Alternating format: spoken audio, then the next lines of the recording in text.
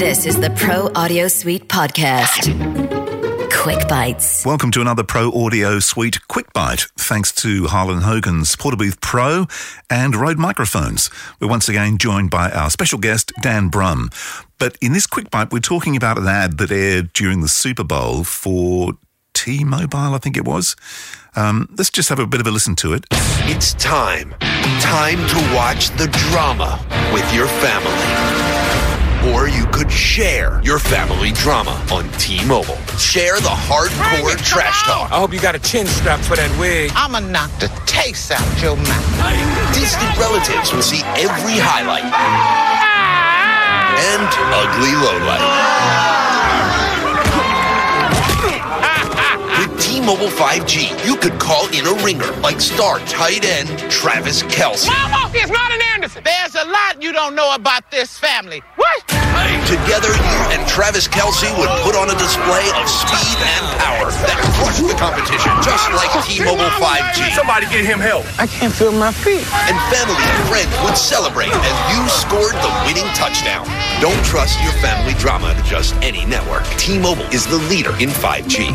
Mama? 5G! It works in the end zone. George, you flagged this when you heard it during the Super Bowl. What was your issue with the spot?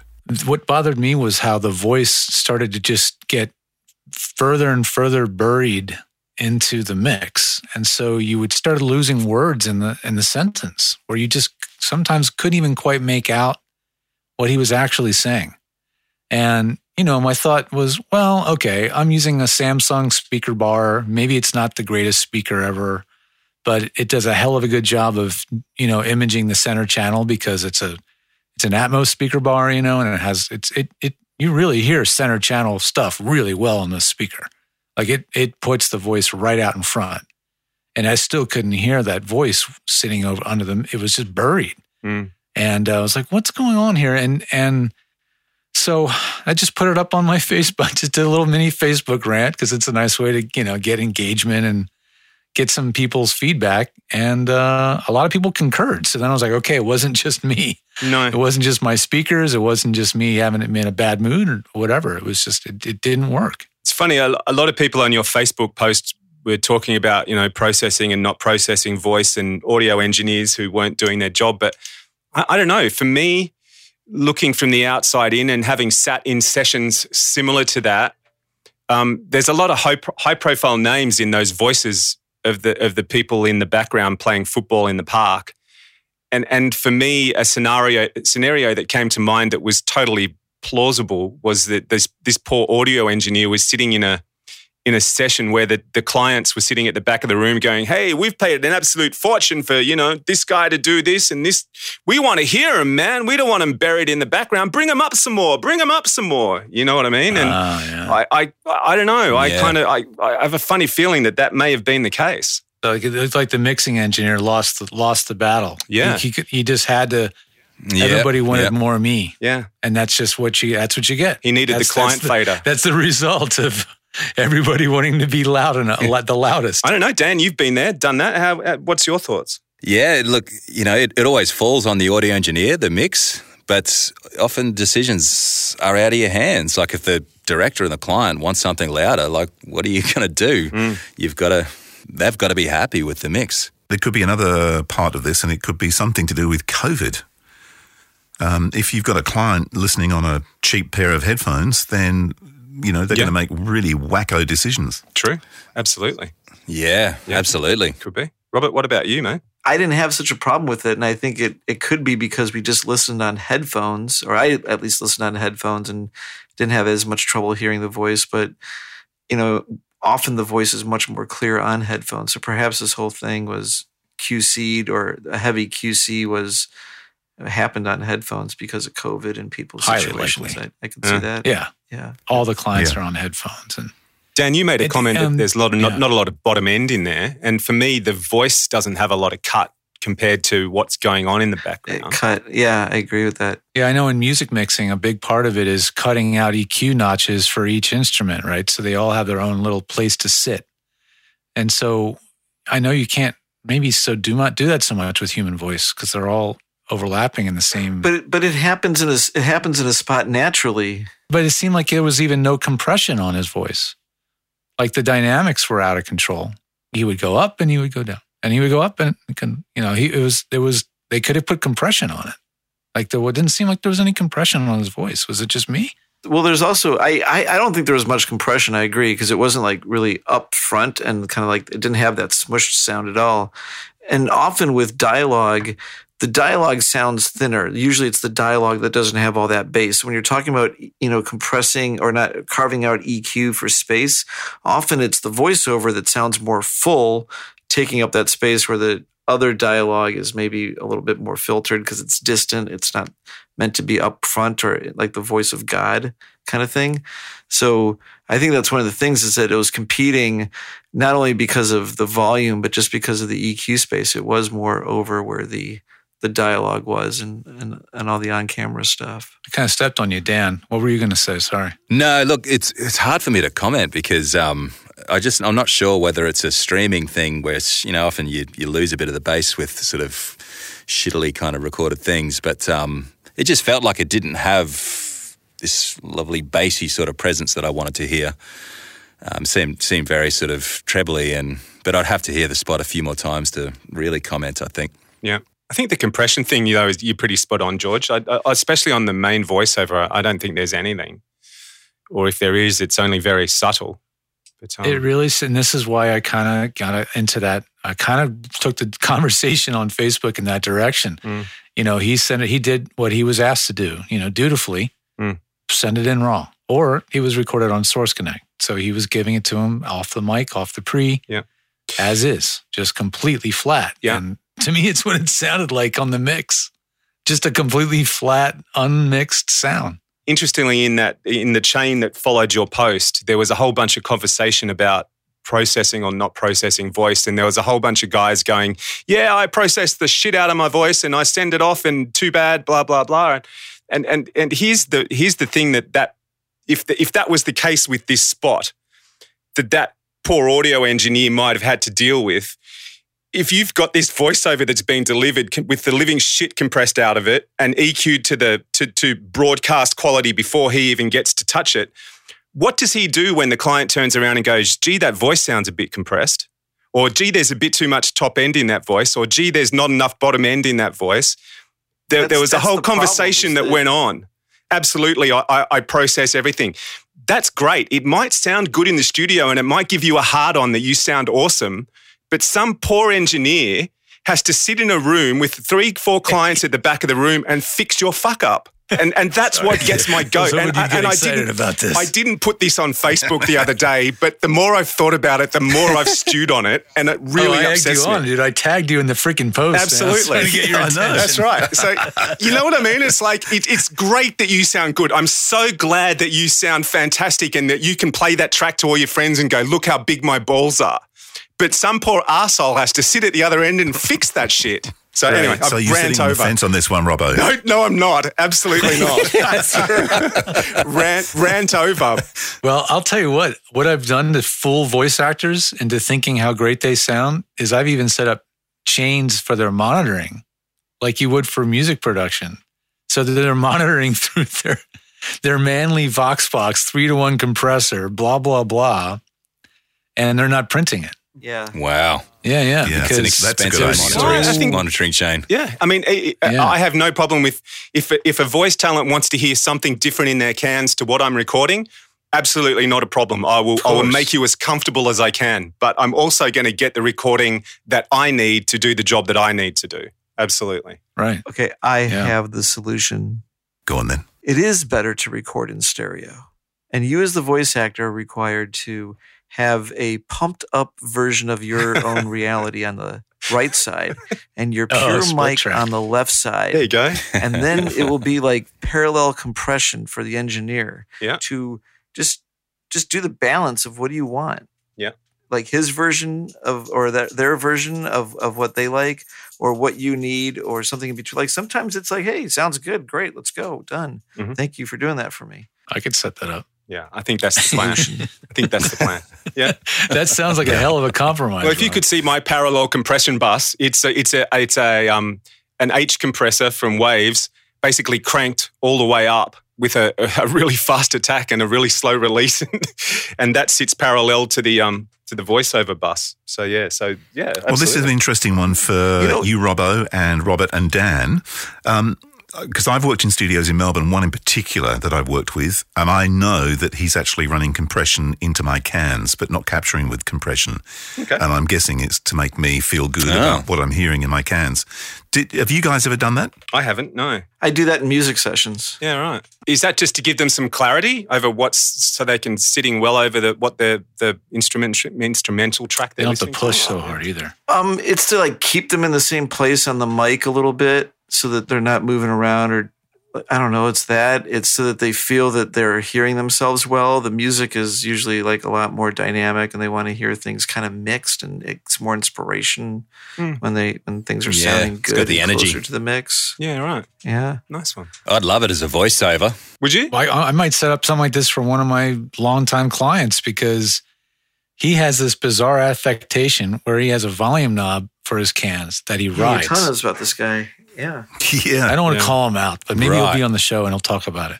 But he rides his levels on his cans. I thought about giving him a volume guitar pedal that could run his headphone amp. Totally. But and he's used to the knob because it's an old radio trick. He was doing it back in the day on the radio, and so he's used to having a big Bakelite Gates knob headphone level on some board, So I got some old Bakelite mixing board knobs and put one of them on a volume monitor controller box. And that's what he uses. What's he solving? It's wild to watch him do it. What's he solving by what's he trying to do? Gain?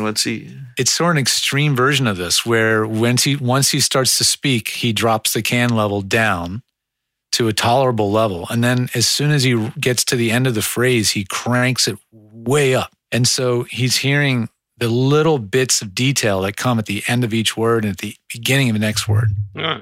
And that somehow helps him better articulate or hear what he's trying to perform. And I've watched him do it. In fact, I've watched him do it on a YouTube video recently because he does little videos for fans and just does it, to show him in his booth.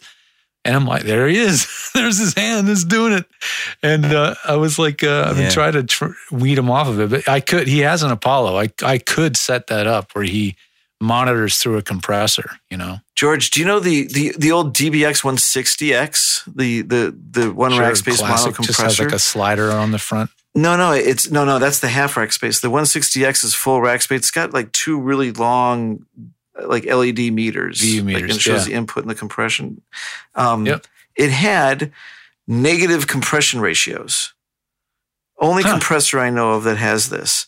And what does that mean? Because I'm not even sure what it does. Exactly. What does that mean? I think what it means is that when it compresses, it will go below the threshold. Really? Oh, I see. It'll push the volume lower than the threshold point. It won't keep it. Well, here.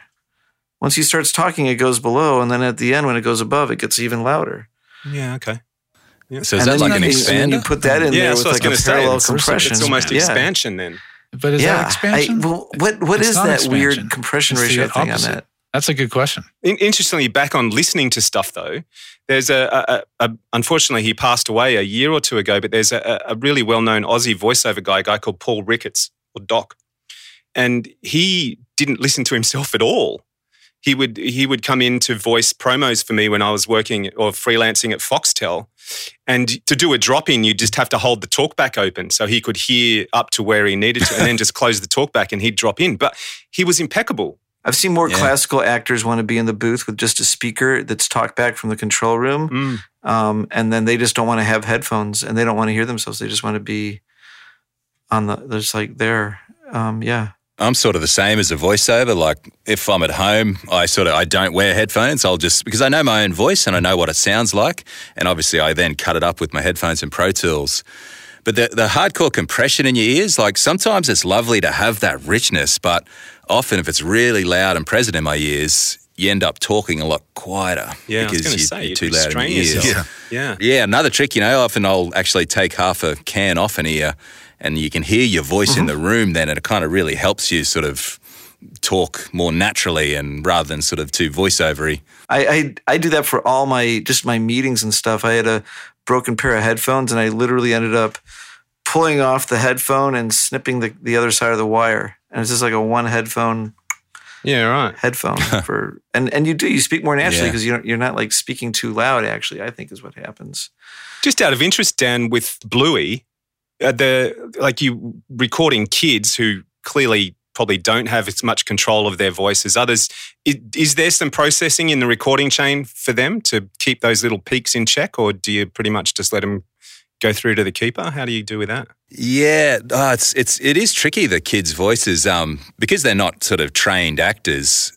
They often, like the way they speak, they really explode out of the gates. So their lines are it'll be a huge spike and then the thing will go down. So if you look at the waveform, it's like the first syllable is nearly peaking, then the rest is barely visible.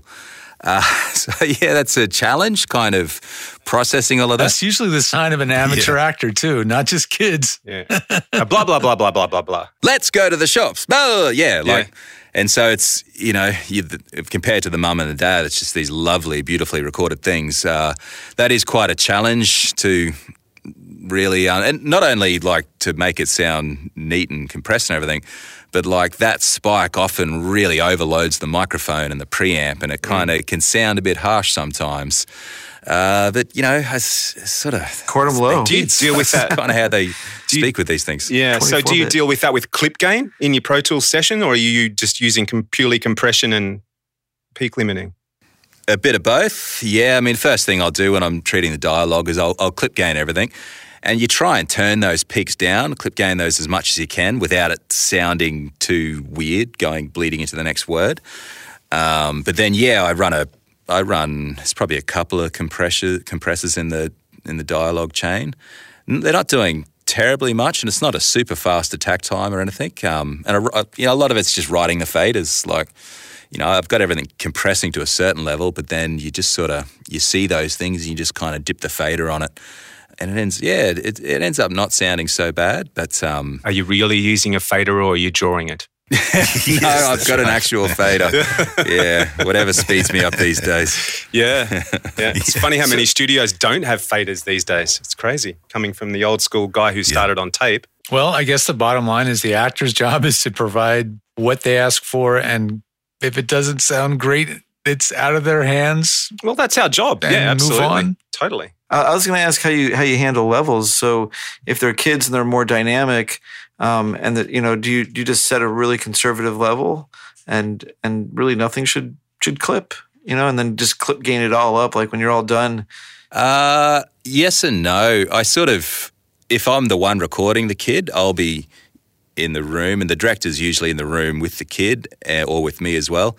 And I just you've got to really be pretty present, and the director will say the line and the kid parrots it straight back. And so if the director, it's a shouty line that you hear him say, you just quickly lower the gain pot and you try and crank it up, because kids can speak so quietly on some lines. So you're just kind of riding the gain pots on the fly. And some really escape through. It's like, because some is just too quick and the kids will just shout a line and it will distort to hell. But you can kind of fix most of that with RX declip. If it's really bad, you might be lucky enough to get a retake. But in the end, like a lot of sort of audio sins make it to print just because it's a good performance and people don't really notice. Here's the old trick with production. Take the mic, split it into two preamps, keep one hot, the other one cool, and record to stereo. Yep. That's a good trick. Yeah, well, we did record with two mics for a while. One set quite low, but I don't know, it just fell out of that practice for a while. I wonder if the Yellowtech Puck 2 Mic Leah interface would be nice for you. It has an unbelievably fast auto sensing input gain control. So it's like a compressor, but it's controlling the input gain automatically based on your parameters. So you can say, I want a maximum range of 12 dB on the gain control, for example, or 20 dB. And it's faster than human hands. It's much faster than you can ever control it, but it will never, ever clip. And it's not AGC, and it's sort of compression, but it's not. I don't know. I've seen some demonstrations. I was extremely impressed with it. It could be super. It could be really nice for recording kids and really unpredictable sources. Yeah. Absolutely. The other similar product is the Aphex, who's actually now an Australian company, has it's a patented thing. It's called mic limb, and they have some sort of feedback that basically when the mic preamp goes up to a certain or outputs a certain level, it literally turns the gain down on itself. But it's gain at the mic preamp, so it again can't clip. But theirs is called mic limb, and I think you can only get it on Aphex preamps. There's also the Video Mic NTG from Rode, which has the same thing. It's recording 2 channels, one normal level, and the other one is minus 20 dB, I think, from memory. Yeah, it does that on a there USB you go. mic. That's clever. And Tascam's got a recorder that does that too, but that's more on the record side. You know, when you're working in post, you just want to collect it so you can move forward with all the stuff. And it'd be pretty easy to find the other side of a stereo file if that had the unclipped material. Yeah. But if Dan's working with a Neumann, sounds like George's one would be the go for you, mate. Yeah, definitely going to look into it. Better have a word to your brother, buddy. Technology. It's a German product. The unit's about $1,000 US. It's an interface, but it does have an output, so you don't have to track through the USB interface. You know, you can just use it as a pre. In stereo. So it'd be interesting to see if that could become part of a workflow. That ever since I saw it at NAB here in Vegas, like 4 or 5 years ago, I was like, wow, that's incredible. That's impressive technology. They first put it inside a handheld microphone. Actually, I'm just not convinced. It's not a compressor in the end result. It's compression. Like it's always because it's so fast. It's a bit like Vocal Rider, that Waves plugin, I would presume. It's not compression as such. It's just sort of writing the input. It sort of is what a compressor is, right? Like even volume writing. Yeah. I think it is compression. As soon as you're changing the gain over time based on the volume of the output of its output or potential output, that's a form of compression. It's just maybe a new kind of compression. You know, you have optical compression and all these different. You know, it's like this intelligent is just a new technology. DSP compression. Yeah, sounds like the audio department of Bluey needs a budget increase, though, Dan. Yeah, that'll be handy. Maybe we'll get one this year. Send a message to the producers for me, please. Yes, indeed. Well, if they're listening, you heard it here first. Yeah. Actually, another way you could do it too is you could actually get I was going to say a stereo mic, but then you'd have to run it properly in Omni. But you could just have 2 41.6s or 2 mics patched in left and right, one running a really low level. You split the microphone and then you run phantom power on one preamp and not on the other. I also have a $300 audio interface that does it. I have the MicPort Pro 2, and it has a 12 dB down channel. So it gives you a safety channel built into the little $300 preamp. So isn't that clever? Got a radial box that does that splits. So that would be perfect. Just have the radial box going into 2 different pre's. There you go, Dan. We solved your problem 17 different ways, Absolutely. And you never even asked. Yeah, man. He might not have even had a problem. How good is this? 4 mansplainers, no waiting, baby. We just created Dan a problem. We just gave him one. Yeah, I don't know. I'm pretty stuck in my ways. I'll keep riding the faders myself, I think. Yeah, it's funny how because you just think, shit, if I change something now, then I've got to change the way I work and blah, blah, blah. And when you're 104. When you're under the pump. 104 I'm 104 episodes in. I think I've got the workflow. I've nailed it now. Yeah, absolutely. Some things certainly escape. Don't go to a NAMM show. Don't go to any of those pro audio shows. Just stay home. You don't want to see anything new, trust me. No. Don't get on the internet, for Christ's sake. Yeah.